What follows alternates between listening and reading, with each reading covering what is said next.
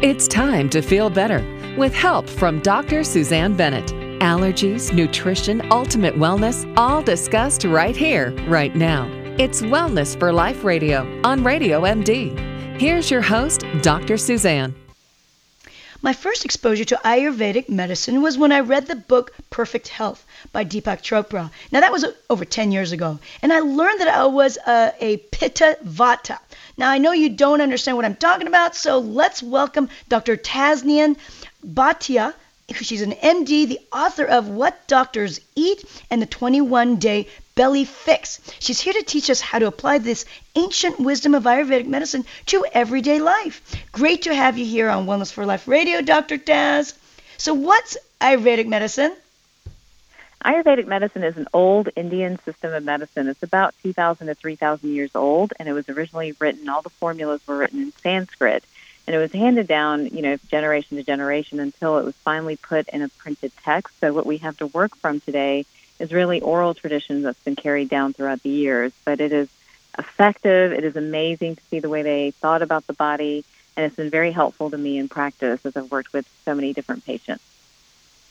I love the ancient wisdom of different forms of the indigenous, medicine. Like Korean medicine is definitely different than Ayurvedic, as well as the Native Americans, but it's so powerful, so powerful. So yes. What I learned was that I was a Pitta Vata. Can you explain what that means and what is that? Right. Well, one of the fundamentals of Ayurvedic medicine, and probably my favorite part of it, honestly, is that they think about people as individuals. You're not lumped into kind of like a generic group of people. And there were three main types, and those types were Vata, Pitta, or Kapha. And Vatas, just to give a quick brief summary, Vatas usually were long, lean. They had a tendency to maybe be a little bit nervous. They had more wind energy is the way they described them.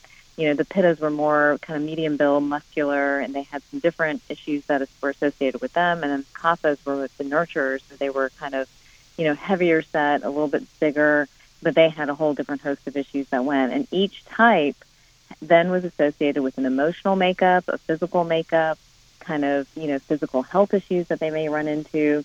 And what's been fascinating in practice is to see and to type people that way and to think about them that way. And then now with modern technology to be able to actually do lab work and things like that and see the two kind of correlate. So it's been really neat. And what I feel like it's done for me is just brought me another piece of the puzzle when I'm dealing with a patient. Now, you being Vata Pitta is saying basically you're a combination of two types. You're a combination of both this air type Vata, which has a tendency to create and be a little imaginative and to be a little bit, not as grounded, with Pittas, which have that grounding, commanding kind of leadership ability. And the combination of the two is fascinating. It makes for a very sort of slightly creative, person, but also with the ability to lead. But from a health standpoint, your biggest concerns typically as a Vata usually are anxiety, more mental type issues. And then as a Pitta, your health concerns are usually more digestive or hormonal. So as your doctor, I'd be looking at you kind of thinking through that. Like, do I need to be thinking about her emotional health? Do I need to be thinking about her digestive health? What's going on with her hormones? And these are things I'm already thinking before I even start to worry about what symptoms you have or what your labs say or things like that. You're so spot on because you're absolutely right about what you're saying. I mean, geez. Is that you? Yes, it is me. Oh, my goodness. I love it. Yeah. You know what, Dr. Tez, but when when a patient comes in, do you do like a questionnaire to figure out the doshas or those three different kinds of types? Do you do actually? Yeah, and I think there are a couple of things you can do. I mean, one of the things now, depending on how much of a purist you are in the field, what the original way to do it is to, use the powers of observation. So you study a person's face, you do look closely at their tongue, you look at their pulse. And it's similar to Chinese medicine a little bit in that Chinese medicine uses those same tools, but the pulse reading is different between the two. So I will do some of that, which is the old classic way of doing Ayurveda. But then there are surveys, and we'll often have patients do surveys.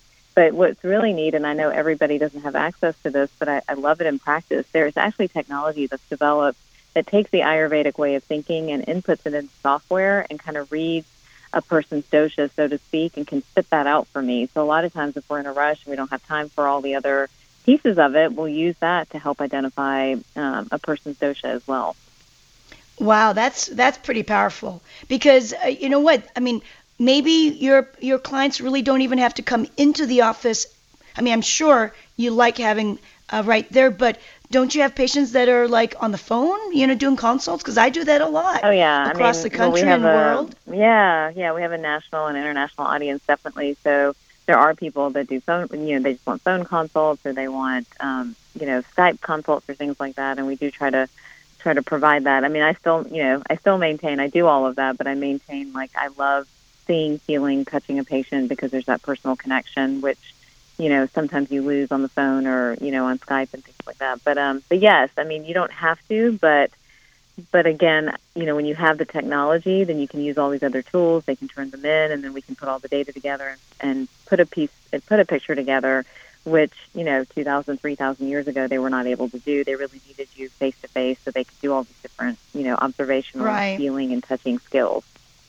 So, one of the things that I remember of learning, that as a Pitta and a bit Vata, was that there are certain types of foods that would actually help me stabilize those things that might have been more affected. Like, so for instance, I understand, when I looked at your drtaz.com, DOCTOR Taz.com, TAZ.com, you go into the kitchen a lot. So do you use certain types of foods for the different types of doshas? Yes, and actually, so, we've talked a little bit about what Ayurveda is and about the types, but the prescriptive part of Ayurveda, or the treatment-based part of Ayurveda, the majority of it was food, and after food, then they would do some herbal treatments and then some mind, body, and lifestyle treatments and some detoxifications and things like that. But the main source of treatment, or the main tool in Ayurvedic medicine, was food, and that has obviously, like you said, impacted me profoundly. And yes, on our website, drtaz.com, we do a lot with food as medicine. And we do a lot of it, all throughout the practice as well, because what you have to understand is that each of those types needs a different diet. And each of those types need, different, they're usually deficient in certain nutrients. They digest certain foods better. And we absolutely use that both in practice, and in trying to educate and give advice. Like, for example, in the 21-Day Belly Fix, which is all about trying to get a flat belly and how the digestive, piece of your health is the root of all other pieces of your health. That is an Ayurvedic concept. In Ayurveda, if you don't have good gut health, then you would be given a dish called khichdi, which would sort of rest your gut, give it a chance to not have to work very hard so they can get back on track before you start eating again. And we use that recipe for khichdi all the time when we're trying to heal people and get them back on track. Got it. You know what? I went on your website, and there was actually a free ebook you gave away, and it was for the, I think it was some summer fat fix or something like that. Right? Yes. I'm so impressed that you're downloading our stuff. That's sweet. Yeah, Yay! It's the Summer Fat Fix ebook.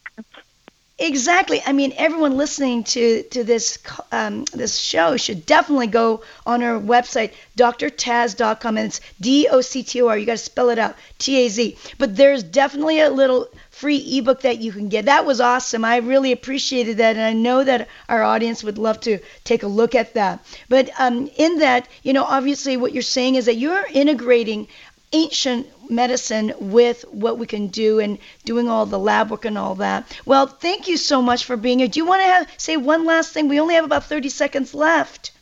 No, I would just say use Ayurveda to learn more about your health. It doesn't have to be the only tool, but use it. And for more great information, tips, and ebooks, we have one coming out too on ADHD. Definitely check out the website. It's drtaz.com. Great. Did you say you had another book coming out? We have another ebook. We do have another book that we're working on, but we have an ebook coming out on ADHD. ADHD. Is that what I just heard? If that's what you heard, we can talk about that next great. time. How's that? Yeah, you bet. That would be so awesome. Thanks so much, Dr. Taz. All right, I put the link on my Wellness for Life radio show page on Radio MD. This is Dr. Suzanne sharing natural strategies for ultimate health and wellness right here on Radio MD. Stay well.